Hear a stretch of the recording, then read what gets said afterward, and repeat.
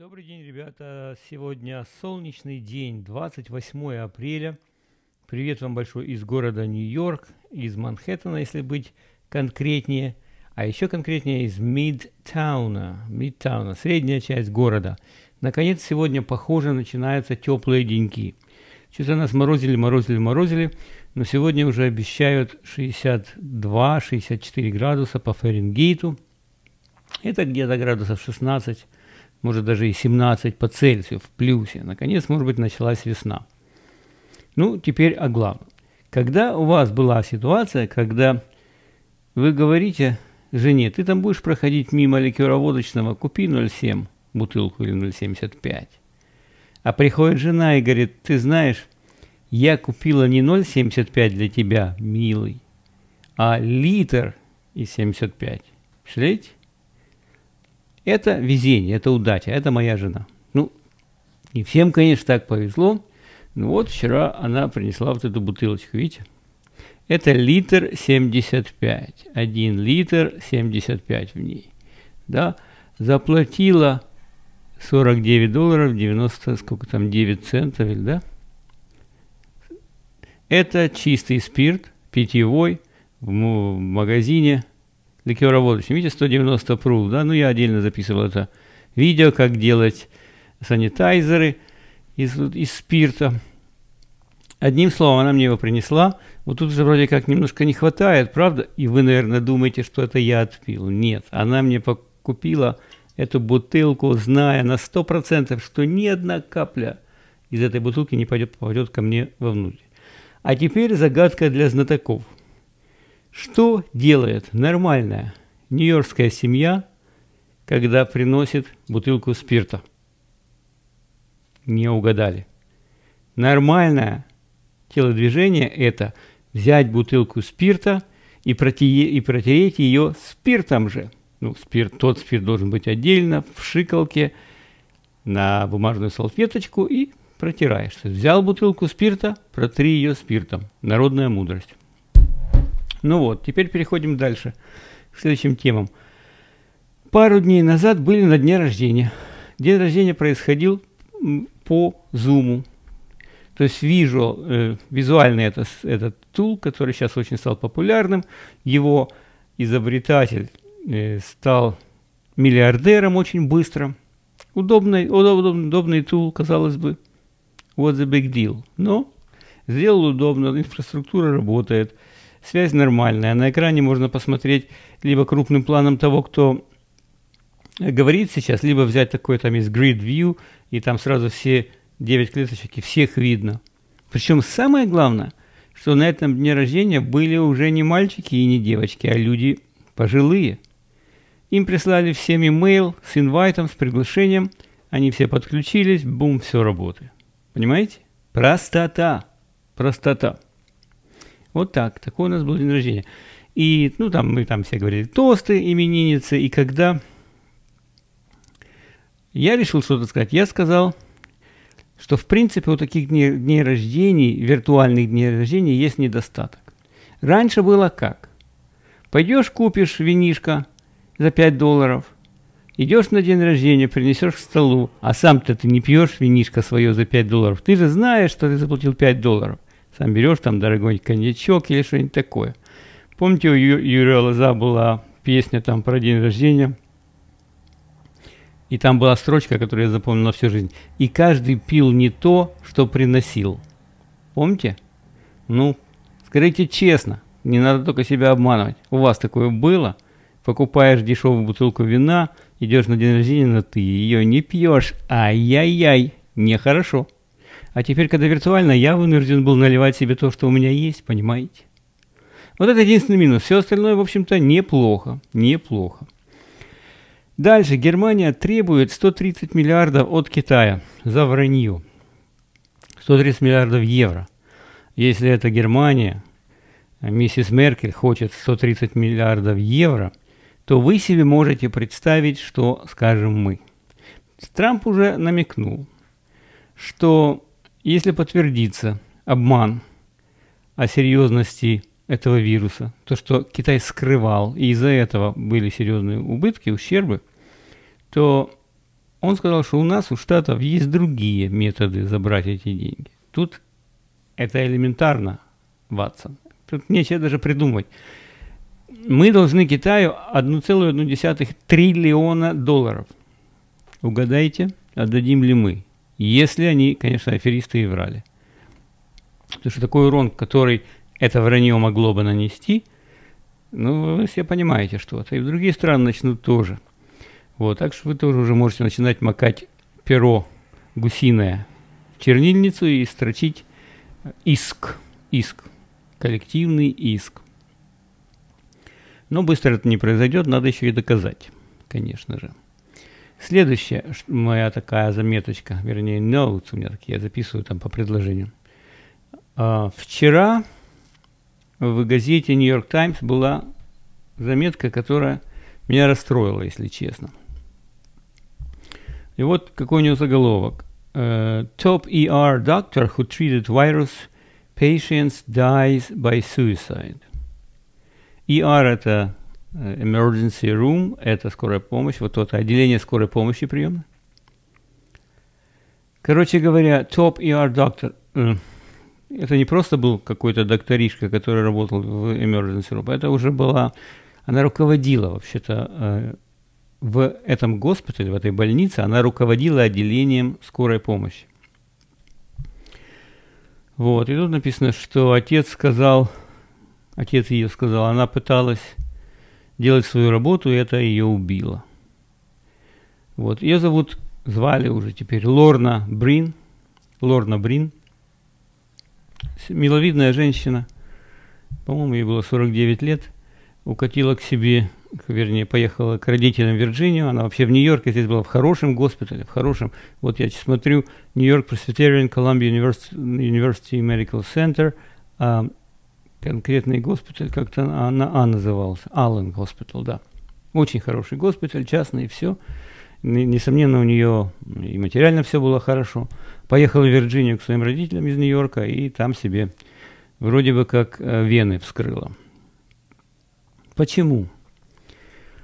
Ну, в статье, конечно, пишут, что она не выдержала это напряжение. Конечно, люди, которые на передовой, вот эти медицинские работники, у них сильнейший стресс. Это мы еще будем читать об этом стрессе, о том, как психологам, теперь опять психотерапевтам подвалило море работы, потому что теперь надо это лечить. Потому что эти люди видели, конечно, и какие выборы они должны были делать, когда умирали у них люди тоннами, как они видели, как их клали в мешки в эти морги. Ну, это, я не знаю, какую психику надо иметь, чтобы это все выдержать. Это все я понимаю как раз. То есть, как бы, пусть она покоится с миром, не выдержала. Но мне почему-то кажется, что есть еще одна вещь, которую мы не знаем. И через какое-то время это вскроется. В нашем обществе не утаят это. Мне кажется, пока это только на уровне моих ощущений, что много людей умирало в больницах еще и потому, что им не делали правильное лечение, и не оказывали правильное внимание. Эти люди умирали в одиночестве, в этих своих клетках запечатанных, с трубками многие, с бесполезными трубками, а может быть, они были не нужны. А тесты делали, а результат тогда еще в начале приходил через 5 дней. Ну, в общем, я думаю, что это не так все просто. Она покончила жизнь не только из-за того, что она видела, что люди умирают. В России привыкли к смертям. Ну да, конечно, количество смертей намного больше. Но я думаю, что там было что-то еще, и, к сожалению, мы это узнаем через какое-то время. Что, я не хочу гадать, хотя я уже видел одно видео, там одна медсестра здесь, в Нью-Йорке, говорила от имени подруги, потому что подруга боится, что та медсестра видела в госпитале. Но я не буду пока это распространять, потому как это на уровне «ты казала, я казала». Но, думаю, там не так все просто. Теперь следующая статья, это Fox News написал. То есть по их, сейчас я должен этот экран я сюда поставить. Заголовок вот какой. China could have 50 times more coronavirus cases than claimed. Trump administration official says. То есть, что это, как переводится этот заголовок? Что у Китая could have 50 times more. У них, возможно, в 50 раз больше случаев коронавируса, чем они сказали. Это официальное лицо трамповской администрации сказало. Здесь тоже такая тема, английский язык. Вот это could, даже так сказать правильно, не could, нету длинного у, could, China could. У них могло быть в 50 раз больше случаев. Они не сказали China has 50 times more, что у China есть в 50 раз больше. Они пока не уверены. Они говорят could. Я вспоминаю, мы только приехали в Америку. Тут аферистов хватает, приходит по почте письмо, красивое письмо на золоченой бумаге, такая как грамота, много еще бумажек. Ну, красиво, что и написано, что you could have won $1 million, к примеру. То есть мне, моя фамилия, имя, вы could have won $1 million. Ты выиграл, так я сразу прочитал, ты выиграл $1 миллион, и все, что тебе надо, это приехать в одно место и послушать презентацию на 1,5 часа. Первая мысль, что мне надо ехать на презентацию на 1,5 часа, если я выиграл $1 миллион. Дайте мне мой $1 миллион и все, и forget about it, как говорится. И забудь об этом. Ну, тогда я был неопытный и все такое, и начал, и жену тут сараю рядом, говорю, ну, посмотри, ну, вроде написано, мы выиграли $1 миллион. Вот есть номер нам какой-то выдали, и только надо единственное там приехать там куда-то там на 1,5 часа что-то послушать. Потом я уже стал умнее, вернее, подучил английский и понял, что you could, вот это could, это все меняет. Это значит, что они не обязаны мне давать никакой не $1 миллион. Они хотели меня просто затащить на презентацию какого-то членства в каком-то timeshare. Это такое, такие они делают курорты, где ты можешь неделю в году или 2 недели в году жить, но потом себя по полной программе обдирают как липку. Если кто-то вам предлагает, бегите от этого, выгоняйте его пинком под зад этого менеджера по продажам. Ну вот, короче, они пишут China could have 50 times more.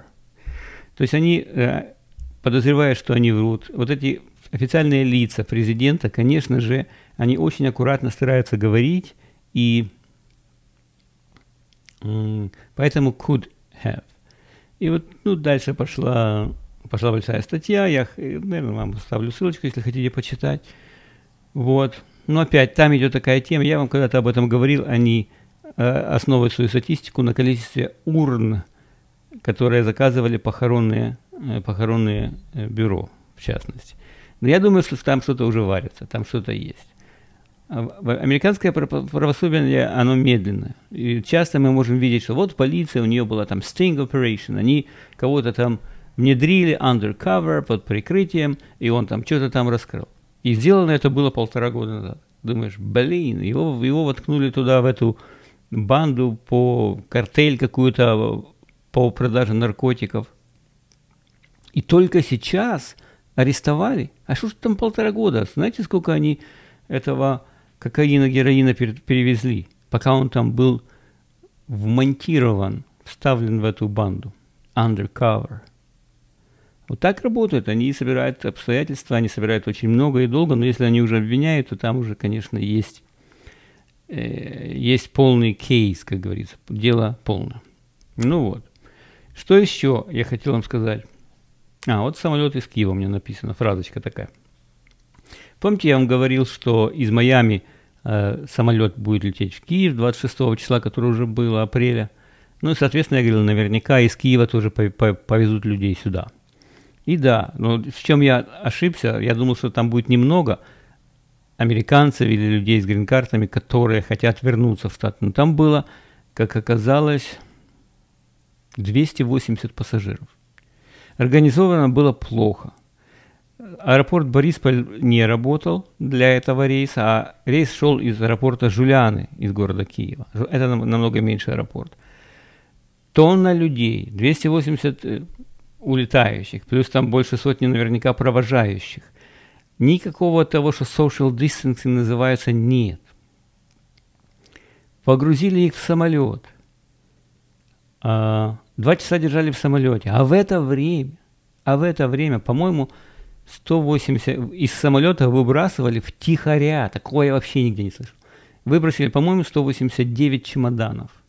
Людей, которые уже сделали чек-ин, погрузили в самолет и уже сидели там. 189 чемоданов. По какой причине, я не знаю, но у них был перевес.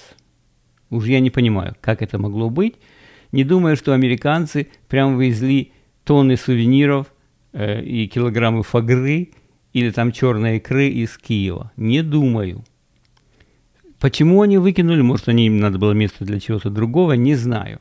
Но потом прислали имейл всем этим людям, которые сидели в самолете, что не волнуйтесь, такая была проблемочка, не волнуйтесь, 1 мая будет лететь очередной борт, и он вам привезет ваши чемоданы. Я не знаю, я не слышал, что 1 мая будет самолет очередной лететь сюда.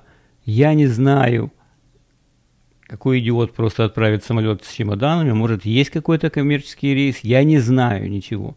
Но такого я не слышал, чтобы люди сели в самолет и втихаря их чемоданы в таком количестве выкинули. Выкинули нахрен на землю. Так вот, нальем себе немножко спиртика, или что там у вас есть, и выпьем за то, чтобы компании не вели себя так, как ведет компания «Международные авиалинии Украины». Это при условии, кстати, что каждый пассажир этого самолета заплатил $1000 за билет в один конец. Мы уже как бы забудем, ладно уж, не в деньгах счастье. Ну и напоследок нашего выпуска хочу сказать вам, я оставлю одну масочку. Какую масочку? Что я вообще несу? Не масочку, а ссылочку.